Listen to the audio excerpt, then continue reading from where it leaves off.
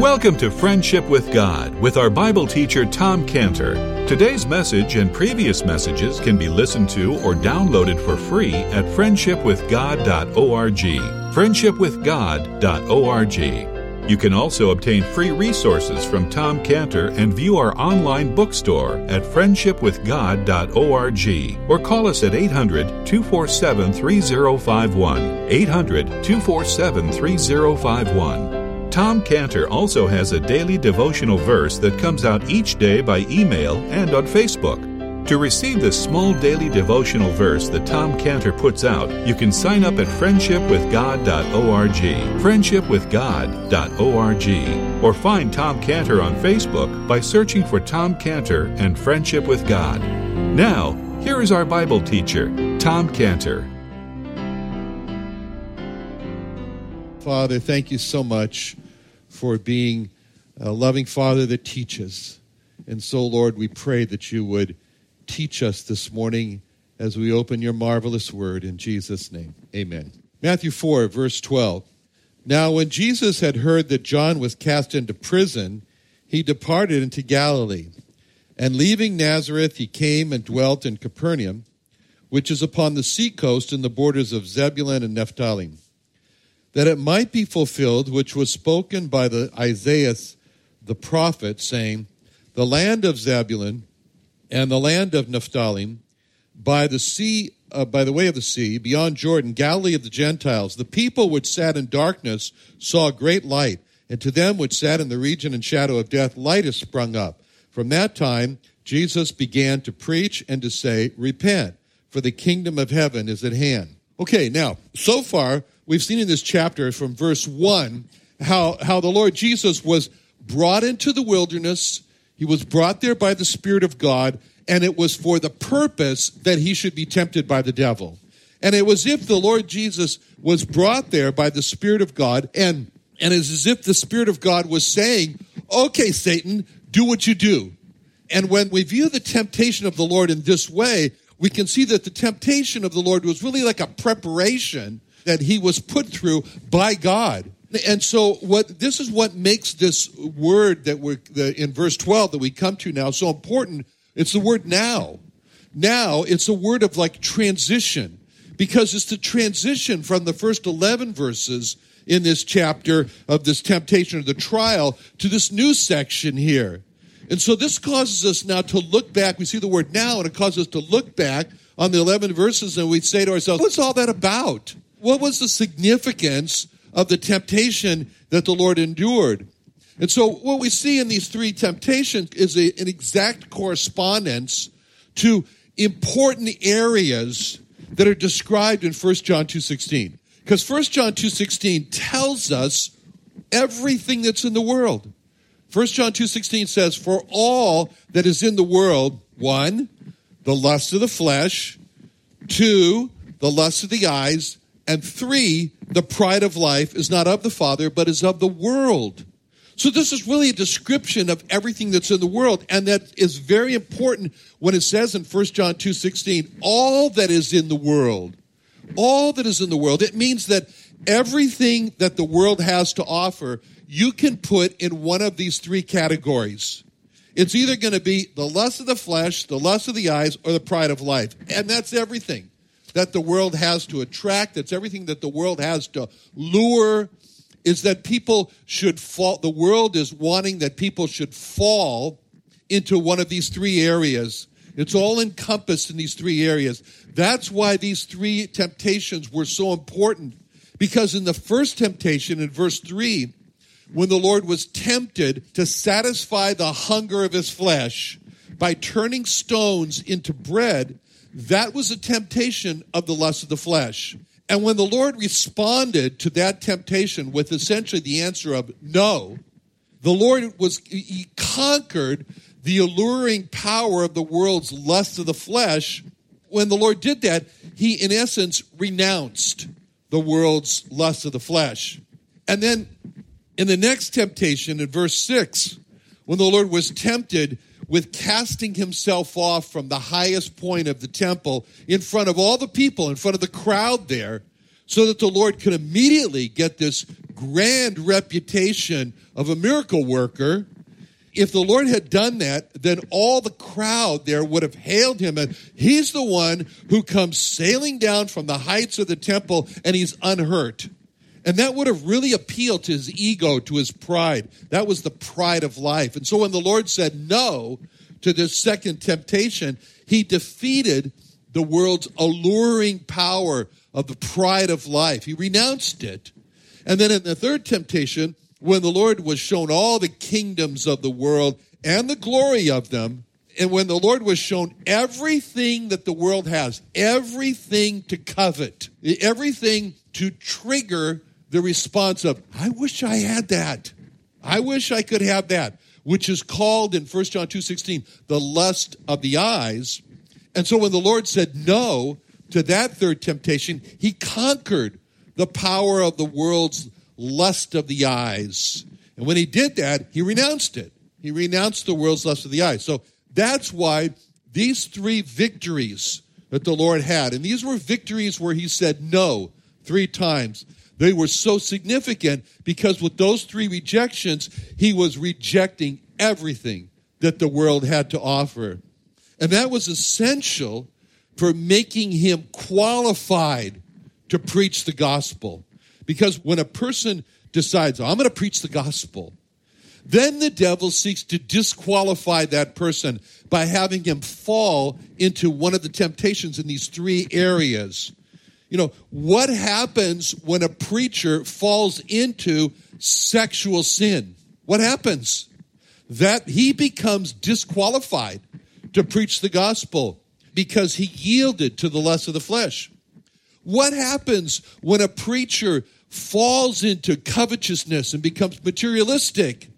He becomes disqualified to preach the gospel because he's yielded to the lust of the eyes. What happens when a preacher becomes proud? He's got such a swelled head, and he no longer has time for the little people in the congregation, that he becomes disqualified to preach the gospel because he yielded to the pride of life.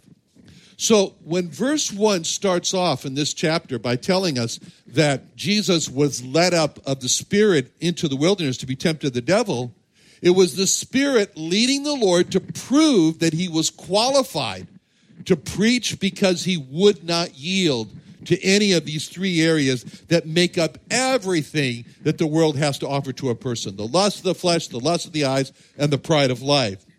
So what we saw here was the Lord fighting and the Lord winning on every front that the world could use to attack him with these temptations. And that's true for us.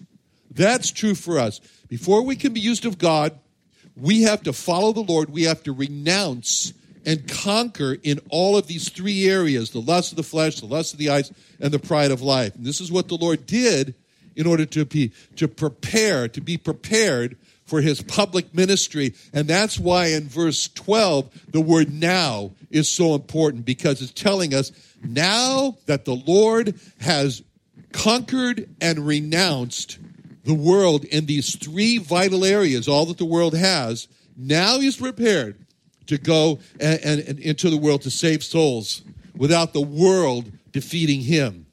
And when you and I make this decision to want to be used by God, we can expect the devil to come in with all that the world has to offer. This temptation to just do it, just indulge a little flesh satisfaction. It'll seem so much the thing to do to get that good feeling. The temptation, when you and I decide to go into the world, to preach the gospel, the world will never look so attractive to us as it has in the past. We will really want to be accepted by others. We really thirst for the praise, that pride of life. But if we're going to be used of God, we've got to overcome in these 3 areas. We're told in verse 12 that the Lord left Nazareth, where he was brought up. You remember that he was born in Bethlehem, but went down to Egypt. Then he came back. He was going to be there. But then he went up to Nazareth because of fear of Herod. And he left Nazareth when he heard that John was cast into prison. Now, chronologically speaking, there were other events that happened in the history of the Lord that took place before the Lord left Nazareth and went to Galilee.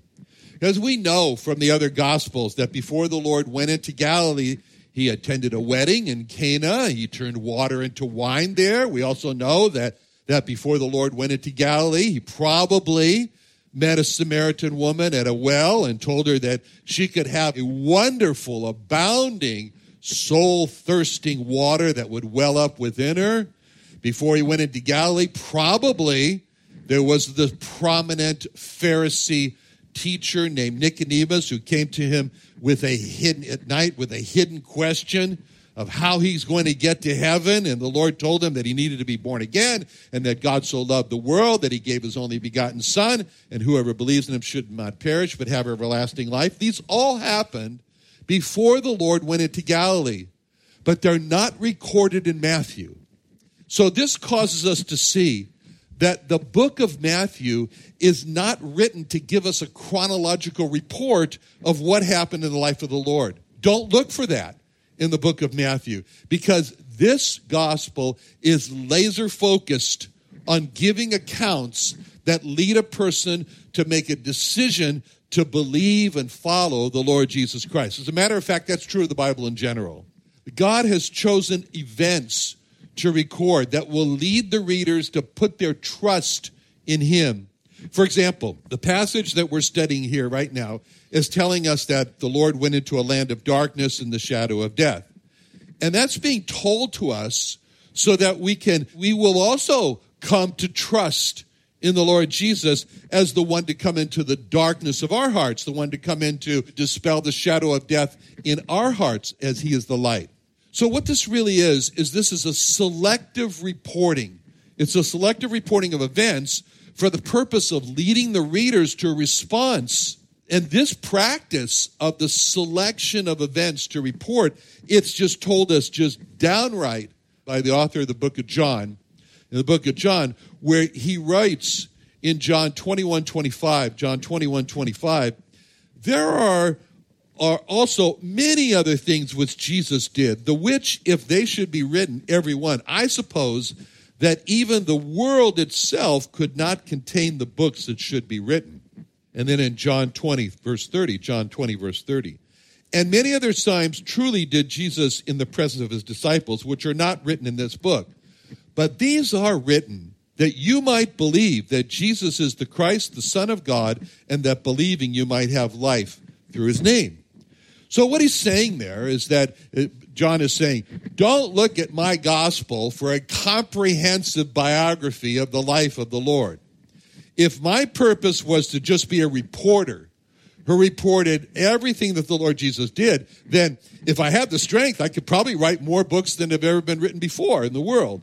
But that's not my purpose, John is saying here. My purpose is to select those events that will cause the reader to make two essential decisions. The first one is to decide to believe, and personally trust that Jesus is the Messiah sent by God. And the second essential decision is to decide to believe and personally trust that Jesus is God. He is God the Son. And that these beliefs, and this personal trusting will bring a person into eternal life. That's John's goal. That was his stated goal. That's the goal of Matthew. And that's God's goal, for that matter, for the whole Bible. And you can see this clearly in how the Lord Jesus showed the Sadducees how they were to look at the Scripture, how they were to look at the Bible, to resolve the problem that they had in that they didn't believe there was life after death. So he told them in Matthew 22, so Matthew 22, verse 29, he said to them, Matthew 22, 29, Jesus answered and said unto them, ye do err, not knowing the Scriptures nor the power of God. For in the resurrection they neither marry nor are given in marriage, but are as the angels of God. But as touching the resurrection of the dead, have you not read that which was spoken unto you by God, saying, I am the God of Abraham, the God of Isaac, the God of Jacob? God is not the God of the dead, but of the living. So here come the Sadducees. They come to the Lord. They're saying there's no life after death. When you die, it's finished. It's over. And the Lord told them that your problem is you're erring. You do err, Matthew 22:29. You're going astray because you don't know the Scriptures and you don't know the power of God. Two things. You don't know the Scriptures, you don't know the power of God, and that's why you're going astray. Now, what did he mean when he said that? You don't know the Scriptures and you don't know the power of God. I mean, did he mean that they were ignorant of the passage in Exodus when God spoke to Moses out of the burning bush? And he said, I am the God of Abraham, the God of Isaac, and the God of Jacob. You mean that they fell asleep when the teacher was teaching that passage? You know, that they slept during Sunday school? You know, is that what he meant? Is that what he meant by you don't know the Scriptures? You're not familiar with that? You don't remember that? What happened? I mean, how is it that has anything to do with not knowing the power of God when he said that? The key to seeing the answers to these questions is what the Lord meant when he said, you don't know the Scriptures and you don't know the power of God. It's tied up in two words. It's tied up in two words in the verse in Matthew 22:31. In Matthew 22:31, when he said to them, but as touching the resurrection of the dead, have you not read that which was spoken unto you by God? The two words that give us the key to what he meant by you don't know the Scriptures and you don't know the power of God are the two words unto you. Unto you. I mean, can't you imagine, you know, he said, but as touching, Matthew 22:31, but as touching the resurrection of the dead, have you not read that which was spoken unto you by God? Can't you imagine the Sadducees saying to themselves, unto us? What do you mean? This is written thousands of years ago. The book of Exodus wasn't written to us. It's just a historical book. It's just recounting what happened. Why do you say unto us? And this is what the Lord Jesus meant when he said, you don't know the Scriptures or the power of God. To know the Scriptures is to know that this is a book, the Bible, that is written unto us. It's written to us. Just as Matthew and John are making selections on what to report in order to persuade us to put our faith and our trust in God, so the whole Bible is written to us just as it was written to the Sadducees. And to know the Scriptures is not referring to knowing every chapter and verse in the Bible, which many of them could recite by heart, every chapter and verse. Of course they knew that God said, I am the God of Abraham, Isaac, and Jacob from the burning bush and many other times. They knew that. But so when the Lord spoke there about knowing the Scriptures, he's not talking about becoming the Bible answer man. He's referring to knowing that all of the Bible is written to us. And when a person says, how can that possibly be? How can a book that's written thousands of years ago, and I'm born thousands of years later, how can that be written to me? And then the answer is the power of God. The power of God. This is what he meant when he said, you don't know the Scriptures nor the power of God. He meant, you don't know that the Scriptures are written to you, and you don't know that that's possible because of the power of God, of how the Scriptures can be written to you. And that means for us that when you and I read the Bible, we should read it. Read passages, which of course are historical accounts, but we should read passages with a second ear that says, what is that, Lord? Sorry, Lord. What is that? What are you saying to me from that passage? How are you writing that to me? And what response are you looking for from me, Lord, as I read this passage here? So don't look at Matthew for a biographical, continuous narrative of what happened next and what happened. That's not God's goal. That's not God's goal in the book of Matthew. Look at Matthew as reported events that are selected by God for the purpose of leading us both to will and to do of his good pleasure. That's what the book's all about. So that leads us now to see what is omitted in the verse 12 about John, and specifically about this history about John being cast into prison. I mean, there are very specific details surrounding the reason why Herod cast John into prison that had to do with John telling Herod that it was wrong for Herod to marry a sister-in-law. Okay? But all those details are admitted here. And they'll be presented later in chapter 14 where they'll become important. Because if those details were here, they would only get in the way of us being led to come to the conclusion that God intends in verse 12 when it says, when Jesus heard that John was cast into prison, he departed to Galilee. So here the reason is that John was cast into prison, and why he's cast into prison is not important. It's not important here. But what is important is that John was cast into prison, and that was the signal that caused the Lord to leave Galilee and to leave Nazareth and to go to Galilee to preach. So the point here is that John was a very highly revered, recognized prophet in Israel. In fact, the Pharisees were afraid about this. In Matthew 21:56, when the Lord said the baptism of John, whence was it, from heaven or of men? And they reason with themselves, saying, if we shall say from heaven, he'll say unto us, why didn't you believe him? But if we shall say of men, we fear the people, for all hold John as a prophet. Now that's important because it shows us the setting here. John was seen by the people as a great prophet. And so all Israel goes out into the wilderness to hear John, So when John was cast into prison, you can imagine with the people, it's a real, oh no, not John. The people have come to value John, and they're, what are we going to do without John the Baptist? We need John the Baptist. So when John the Baptist leaves his work here because he's cast into prison, the Lord appears. The Lord appears to take up the work. And it shows us here that God is not going to leave himself without a witness. Just as Paul told the Gentiles this in Acts 14:17, when Paul said, nevertheless, God left not himself without witness, and that he did good, and he gave rain from heaven, fruitful seasons, filling our hearts with food and gladness. So John the Baptist is removed from the people, just like Moses was removed from the people when Moses died. I mean, here are millions of people who trust Moses. Moses gives them the words they should believe. Moses leads them. Moses defeats the enemy, the Egyptians. Moses gives us water and so forth. So their leader is dead. And you can imagine Moses is going to go over this hill to die. And they're saying, no, Moses, you can't die. Don't die. We need you. We haven't come to the land of Canaan yet. What are you doing?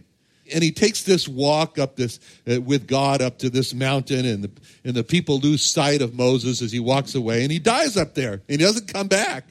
And just when the people thought that God had forsaken them because Moses was gone, then he calls Joshua. God's called Joshua in Joshua 1:1. Joshua 1:1, and it starts off, it says, now after the death of Moses, the servant of the Lord, it came to pass that the Lord spake unto Joshua the son of Nun, Moses' minister, saying, Moses, my servant, is dead.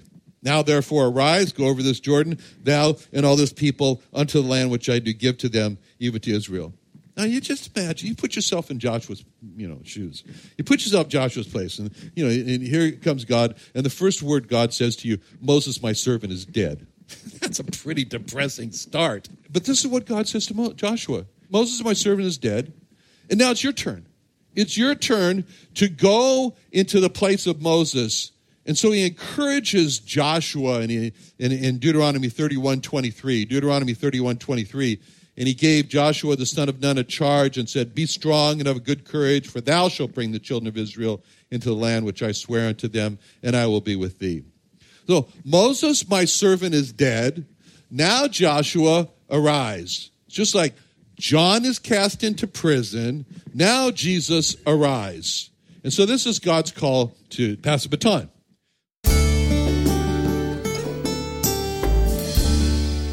Another wonderful day studying the Bible with our Bible teacher Tom Cantor here on Friendship with God. Don't forget that today's message and previous messages can be listened to and downloaded for free at friendshipwithgod.org.